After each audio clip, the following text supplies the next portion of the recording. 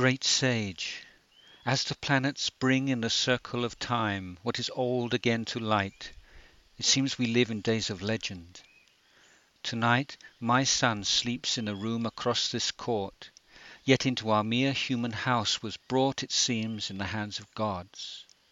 10 months ago, Maya, our queen, as often, went to bestow gifts and alms on the poor and the Brahmin priests and other ascetics. For no banquet feasts her heart so much as giving of good gifts, above all when the moon's energy lifts such acts in power. It was a full moon day as now. Returned in the noon heat, she lay to rest, silk-shaded in an upper room, but cooled more richly by those webs the loom of dreams throws round the sleep of innocent minds.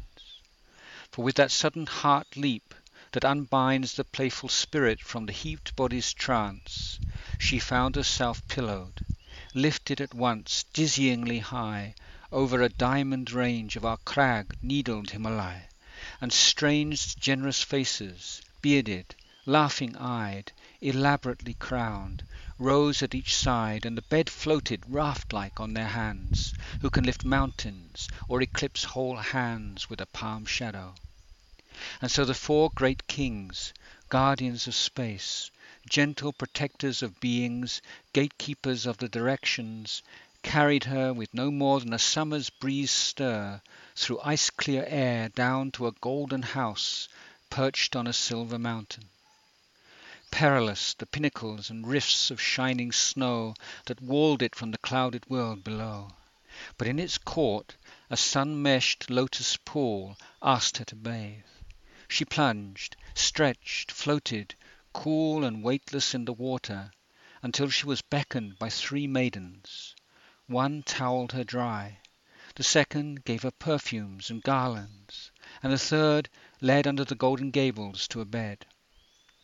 She lay and sighed, and so, asleep, she dreamed she slept again.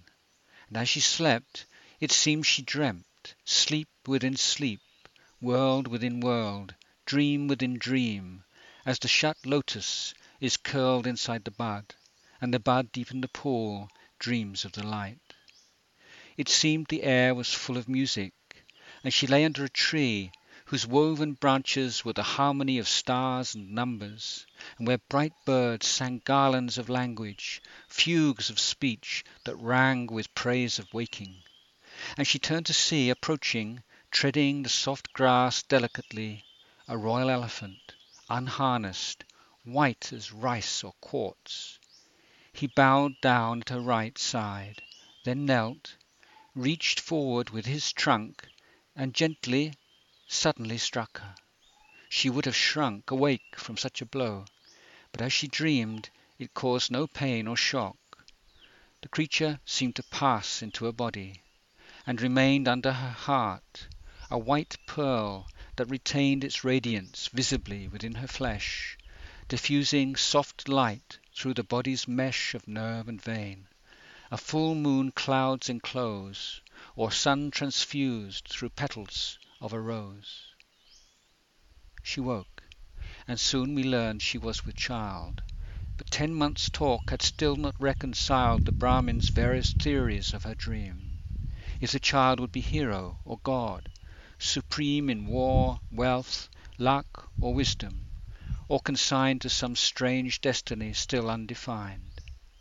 When, with her maids, the queen set out today for Devadaha, 6 hours' journey away, to see her parents, and, she hoped, give birth in her own city.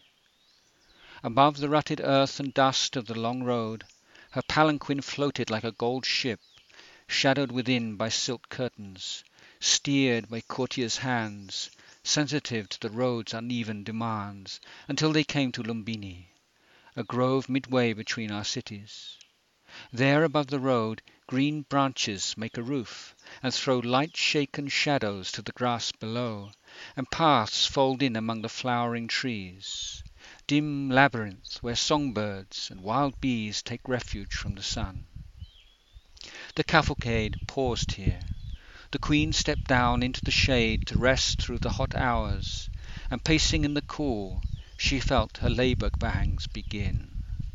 she had no choice, but called her ladies round, who gathered in a circle and unwound a bale of cotton cloth to improvise seclusion for her. In that grove there rise everywhere silver trunks of the sal trees, and reaching up she caught at one of these, grasping a bough which seemed, she said, to bend like her reflection towards her. So its end was well within her reach. It took her weight, and there, standing, she bore our child, as fate decreed, quite unprepared. And yet all thought the gods were there, that shining hands first caught the child descending, before human hands could grasp him, that the atmosphere, which stands hushed and palpably dry at noon, was swept by sparkling dews, as if gods laughed and wept and brandished winds, until, seeming to share the aftershock of birth, both earth and air trembled as though the pillars of the world moved on their plinths. Some said white flowers, pearled with fresh dawn dew, sprang where his foot-soles pressed the grass an instant, when the nurse, to test his strength and fortune, held him near the ground to stride as newborns will, that he looked around as if he recognized each person there, in that brief moment when the mind, still clear, not yet subdued to its fresh childish mould, can pierce one with the wisdom of the old, and then became all child, turning to rest, content and sleepy, on his mother's breast. These are the stories. Now, sage, interpret them. The king sat back. Asita thumbed the hem of his cotton robe, considered the weave of events, and the thread of the story unwinding. "O king, these portents," he said, "may be real or unreal. But if this one saw or that one, and what is seen makes a pattern, the law for the seer is this, to interpret the pattern alone, not regarding the separate motive of this one or that one. I see such a pattern unfold. One thing is clear, that by his own wish this child is born here. By wish, the first step of the road to power has chosen out a proper place and hour to enter the world. What else may lie ahead is still unfixed, and nothing can be said by one who has not seen the prints. The eye elaborates whole poems around points that lie quite lost to memory. Let him be brought here. His past and the scope of his future may appear." The king considered. The boy may be asleep. Long is the journey to birth, and the pathway steep a child must take to gasp in human air. He rests in his mother's arms. Let him nestle there untroubled, tonight at least. A nurse can take child from mother by day, when he happens to wake. But Asita shook his head, the sunk eyes sparkling. "Not long do such great beings sleep, O king. Such beings are inclined to wakefulness. But for us who would know them, 1 hour more or less may measure our opportunity. Time is short. Already the signs may be fading. Let him be brought." The king shivered, acknowledging what was said in full at last. With a movement of the head, called an attendant, spoke, and rose from his seat. Asita cleared his heart of thoughts, the deceit of desire and expectation, to follow silent, inwardly, outwardly, the king and the servant, down walks that passed a garden intricate as an astrolabe, tilted towards the great etched living silver disk of the moon, then turned to the dark of a hall where a shaded oil lamp burned. Out of the mothering darkness a woman stared a moment, then let fall a curtain. King and long-haired ascetic waited, suspended, knowing as men the depth of a hidden female world.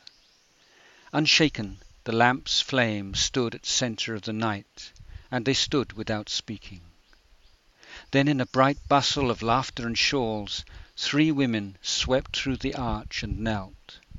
She in the centre kept close wrapped in her arms a child, swathed in raw silk, and where the fringe brushed the child's cheek, its milk-white cleanliness was stunned by the gold light of the boy's complexion.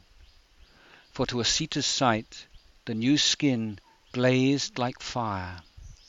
Before she could lay, respectful, the child at his feet, he felt himself sway as if fainting forward, but gripped his staff to kneel abandoned at the child's feet, where he could feel the light of the mind break over him in waves, his heart torn loose by joy, like a man who saves himself barely by one hand that still keeps grip to a raft, while an ocean current sweeps over him, through him, ebbing and stilling at length to let him draw breath and gather in his strength.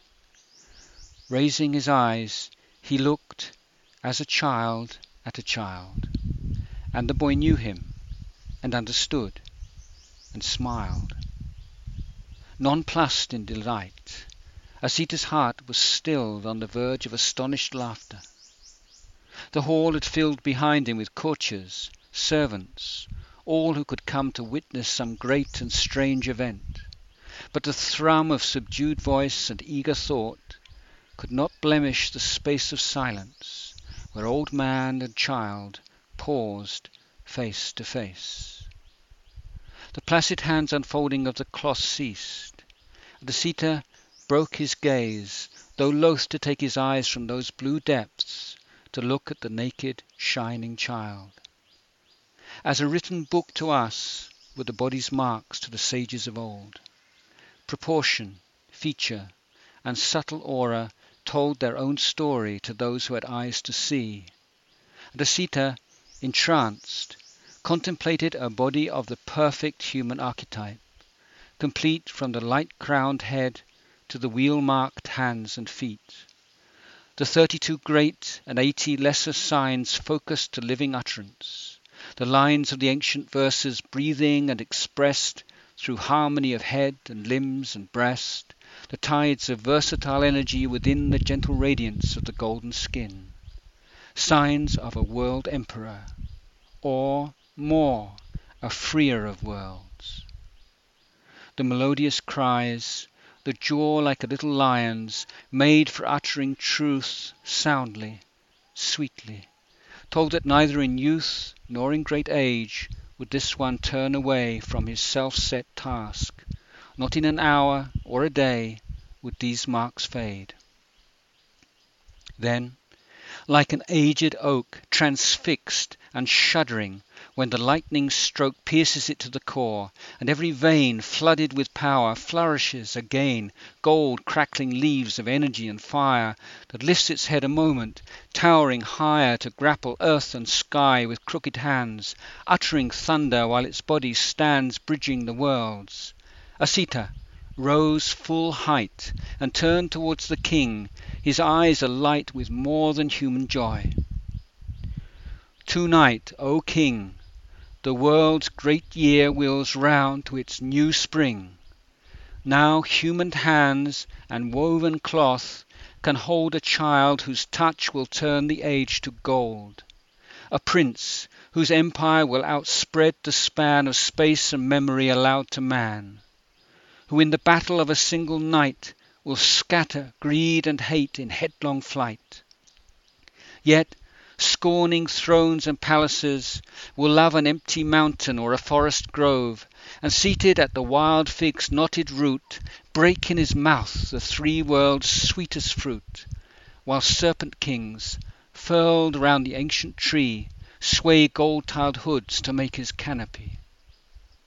Out of all farmers, this one shall be best, raising from one ploughed furrow boundless harvest where no seed sprouts, pilot of matchless craft, over the pitching seas shall steer a raft to carry myriads into safety, far from the world's hunger and the heart's grim war. Sleepless steersman, whose quiet eye will find a hidden star map for the clouded mind. Look at him well. Your child is the new sun, by whose long light the coming age will run. Not all will hear. Though he teach gods and men, the fevers of the world will rage again. Cities like this in gold will rise and set, war-driven fleets on hostile sea-coasts fret. Blood-clot irons shriek, forests fall, Envy kill, delirious creatures hunt new wealth to spill.